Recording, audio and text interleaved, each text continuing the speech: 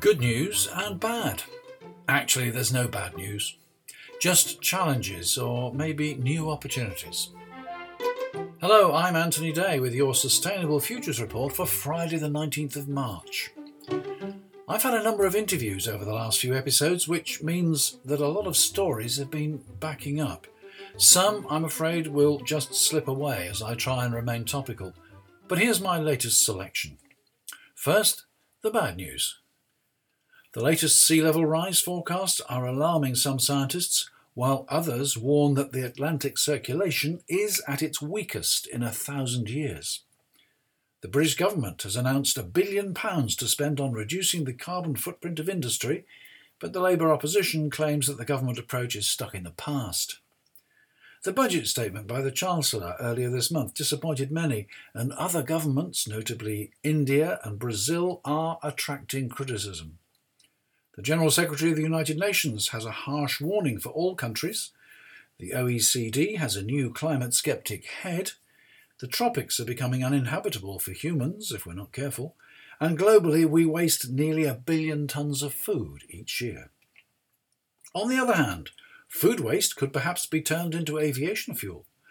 AI, artificial intelligence, could come to the rescue of the planet. Drax Power Station has scrapped plans for the largest gas-powered plant in Europe. There's growing pressure against the expansion of the Leeds Bradford Airport and against the UK's new coal mine planned for West Cumbria. And finally, there's a very rich man with a surprisingly altruistic outlook.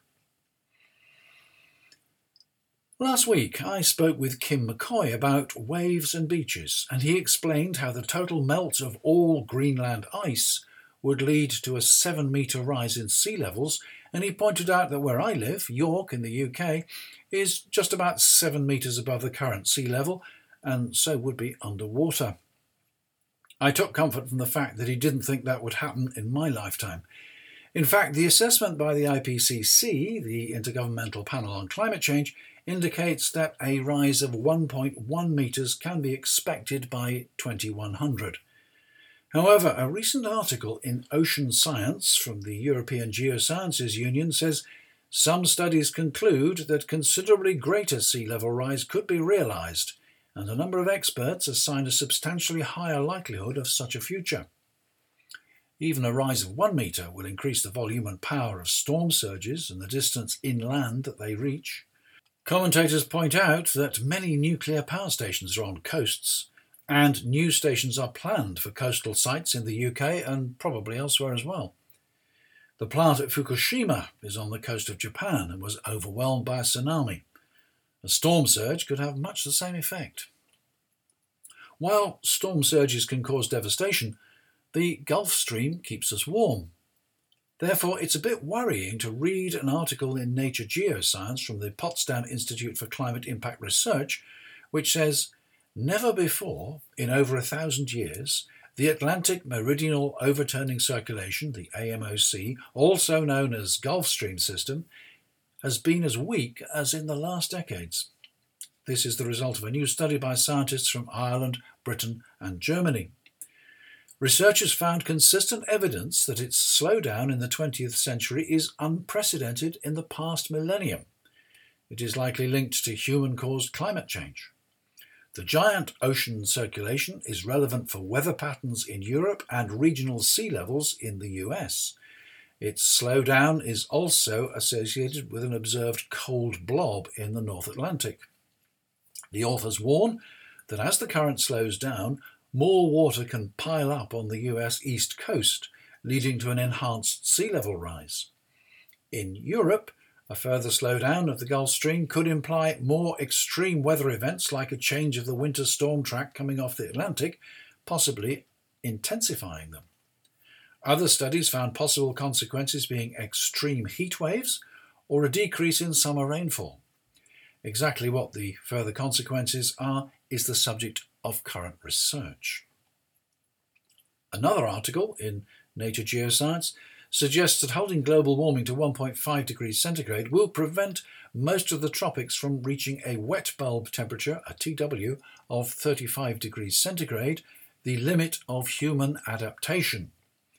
Wet bulb temperature is a metric which combines temperature and humidity. The British government this week announced a major blueprint to create green jobs and slash emissions from industry, schools and hospitals.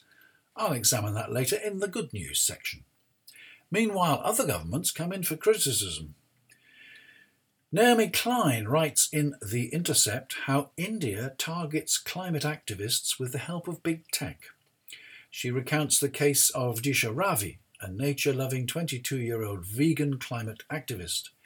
She's one of the founders of the Indian chapter of Fridays for Future, the youth climate group started by Greta Thunberg, and she co-edited a protest toolkit. For this, she was arrested for sedition, incitement, and involvement in an international conspiracy whose elements include Indian farmers in revolt, and she was denied bail.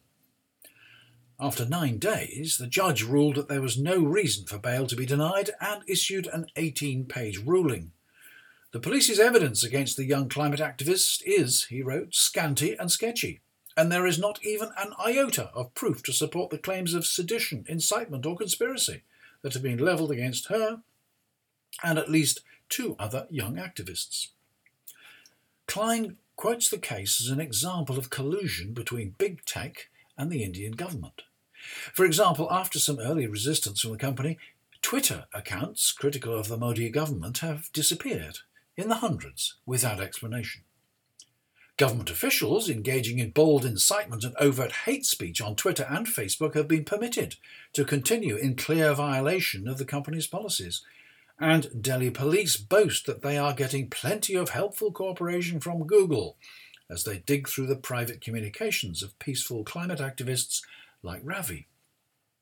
Complicity in human rights abuses, it seems, is the price paid by Facebook, Google and Twitter of retaining access to the largest market of digital media users outside China, says Klein. The judge who ruled on Ravi's bail wrote, "Citizens are the conscience keepers of government in any democratic nation. They cannot be put behind bars simply because they choose to disagree with the state policies." I hope British parliamentarians are listening. The Police Crime Sentencing and Courts Bill is currently going through Parliament, containing wide powers for the police and the Home Secretary to define and outlaw protest.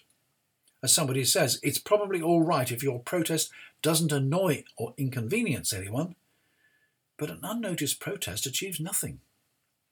An article in politics.co.uk complaining that 2 stages have already been voted through is headlined "Anti-Protest Bill, Freedom Dies in Silence." Still time for the bill to be amended. I hope it will be. Another country up for criticism this week, indirectly at least, is Brazil, which is rapidly becoming a failed state with political turmoil and a COVID fatality rate nearly as bad as the UK. On eBay, people have been selling land in the rainforests and in so-called protected tribal areas for clearance and agriculture. They do this without title to the land and without fear of inspection or sanction by government. Fabrício Guimarães, who was filmed by a hidden camera, said, "There's no risk of an inspection by state agents here." He told an undercover BBC reporter that he had a job in the city and simply saw the rainforest as an investment opportunity. The Guardian reports that the UK has systematically and persistently broken legal limits on toxic air pollution for a decade. The Court of Justice of the EU has ruled.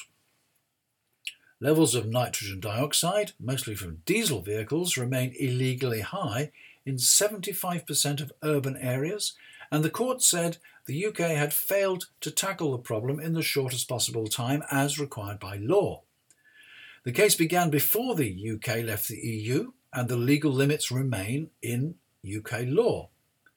The UK could face financial penalties if it still fails to take action to comply. The court also ordered the UK to pay the legal costs incurred by the European Commission. UK ministers had already been defeated 3 times in British courts by environmental lawyers Client Earth. The worrying thing is that despite these legal defeats, the government appears to believe that it is above the law, and so does nothing. The UN Environment Programme, UNEP, its food waste index reveals that 17% of the food available to consumers in shops, households and restaurants goes directly into the bin. Almost 1 billion tonnes each year. And 60% of that amount is wasted in the home. But the good news is that since lockdown, the total has been declining. Nevertheless, the global problem is much bigger than had been previously estimated. Ahead of major global climate and biodiversity summits later this year, UNEP Executive Director Inga Anderson is pushing for countries to commit to combating waste, halving it by 2030. If we want to get serious about tackling climate change, nature and biodiversity loss, and pollution and waste, businesses, governments and citizens around the world have to do their part to reduce food waste, she said. Richard Swannell from wrap.org.uk, that's the Waste and Resources Action Programme, told the BBC wasted food is responsible for 8 to 10% of greenhouse gas emissions. So if food waste was a country, it would be the 3rd biggest emitter of greenhouse gases on the planet. The OECD, Organisation for Economic Cooperation and Development, has a new leader, Secretary-General-designate Matthias Cormann. While many countries congratulated Cormann on his appointment, some reports were less complimentary. A climate change vandal goes to Paris, said the International Policy Digest. Cormann was Australia's longest-serving finance minister and notorious for his climate scepticism. In the Australian Parliament, he'd voted to repeal Australia's successful carbon price in 2014. He had attempted to abolish the Clean Energy Finance Corporation and the Australian Renewable Energy Agency. As Finance Minister, he tried to abolish the very same green finance bodies he will no doubt be promoting as evidence of his green credentials for the job, says Australian Greens leader Adam Bandt.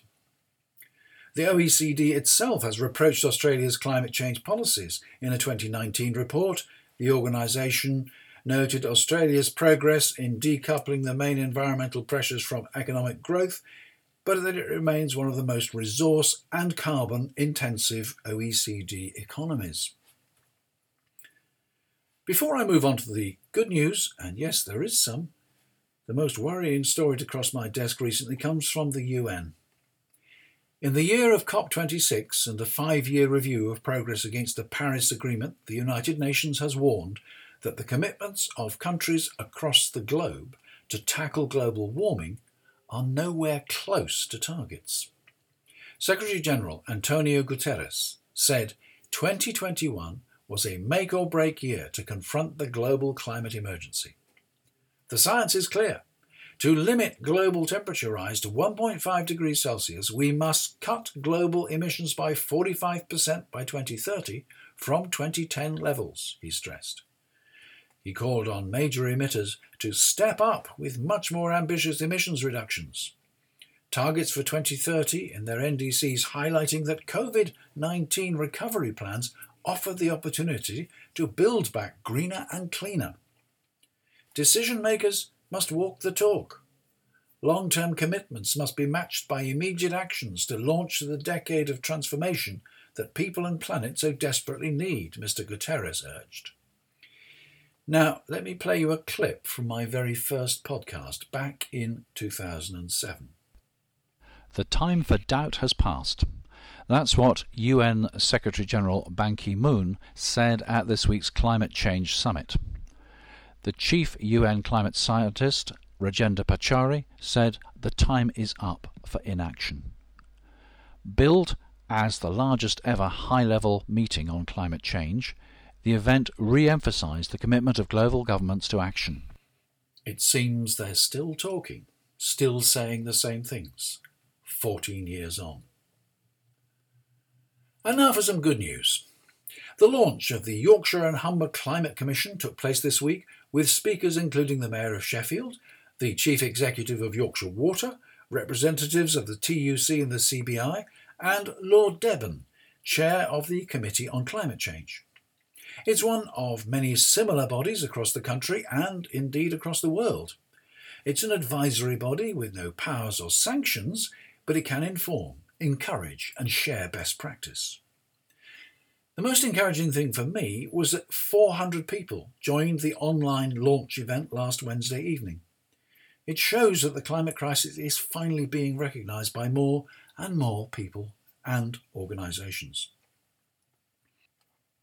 As I said earlier, the British government this week announced a major blueprint to create green jobs and slash emissions from industry, schools and hospitals.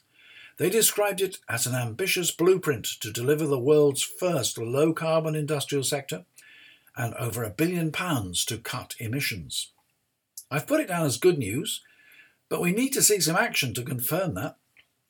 £1 billion is not very much in comparison with the £2 billion budgeted, although now withdrawn, for the Green Homes Grant Scheme. It's not a great deal in comparison with the £37 billion set aside for the test and trace system, although arguably just as important. The Labour opposition lost no time in criticising the government for not going far enough and claimed they were living in the past. There was criticism too of the Chancellor's budget earlier this month. Once again, he decided not to raise fuel duty for the 10th year in succession. Cars are becoming larger and less efficient, using more fuel and producing more CO2 per mile. By not index linking the duty, fuel is becoming cheaper, so people more readily waste it with no thought for the consequences for our survival. I reported the bad news above that we are wasting significant amounts of food. An article in the Proceedings of the National Academy of Sciences of the US reveals the good news that food waste can be turned into a type of paraffin for use as aviation fuel. The authors of the new study say the fuel cuts greenhouse gas emissions by 165% compared to fossil energy. Let's hope that they can turn that claim into reality. According to Raconteur, there are at least 6 ways in which artificial intelligence, AI, can save the planet. These include preserving species, improving recycling, protecting forests, cutting air pollution, minimising food waste and reducing sewage pollution. There's a link to the article on the website at the end of this episode. And the website, as you'll remember, is www.sustainablefutures.report. The Guardian reports that Drax, operator of the UK's largest power station, has scrapped plans to build Europe's largest gas-powered station. This echoes remarks in Bill Gates' book that I spoke about recently. He says that while replacing coal with gas will give an immediate greenhouse gas reduction, the problem is with the life of the new plant. Such a plant would have an expected life of up to 50 years and would not be economic if it operated for a shorter time. That means it would still be producing CO2 in 2050, by when our emissions should be zero. A report from UNESCO reveals that 3 of Australia's World Heritage listed marine sites have more than 2 billion tonnes of carbon dioxide locked away in their vast seagrass meadows, coastal mangroves and tidal marshes. The good news, reported in The Conversation, is that as the world warms, mangroves are increasing globally, and mangroves can trap and store as much CO2 as rainforests. There's continuing opposition to the expansion of Leeds Bradford Airport. Almost 250 professors, academics and researchers from Leeds University, including 2 of the lead authors of the United Nations Intergovernmental Panel on Climate Change reports, have written to Robert Jenrick, the Minister for Housing, Communities and Local Government, predicting dire consequences for the climate crisis if the plans go ahead. They argue the proposals would breach guidelines set out by the Climate Change Committee in its 6th carbon budget published in December, and make it much more difficult and costly for the UK to achieve its net zero climate targets. Professor Julia Steinberger, a lead author with the IPCC, said the Leeds Bradford Airport expansion represents a firm commitment to worsening climate breakdown now and in the future. If we want to avoid the worsening of the greatest threat humanity has ever faced, we must ramp down fossil-fueled sectors.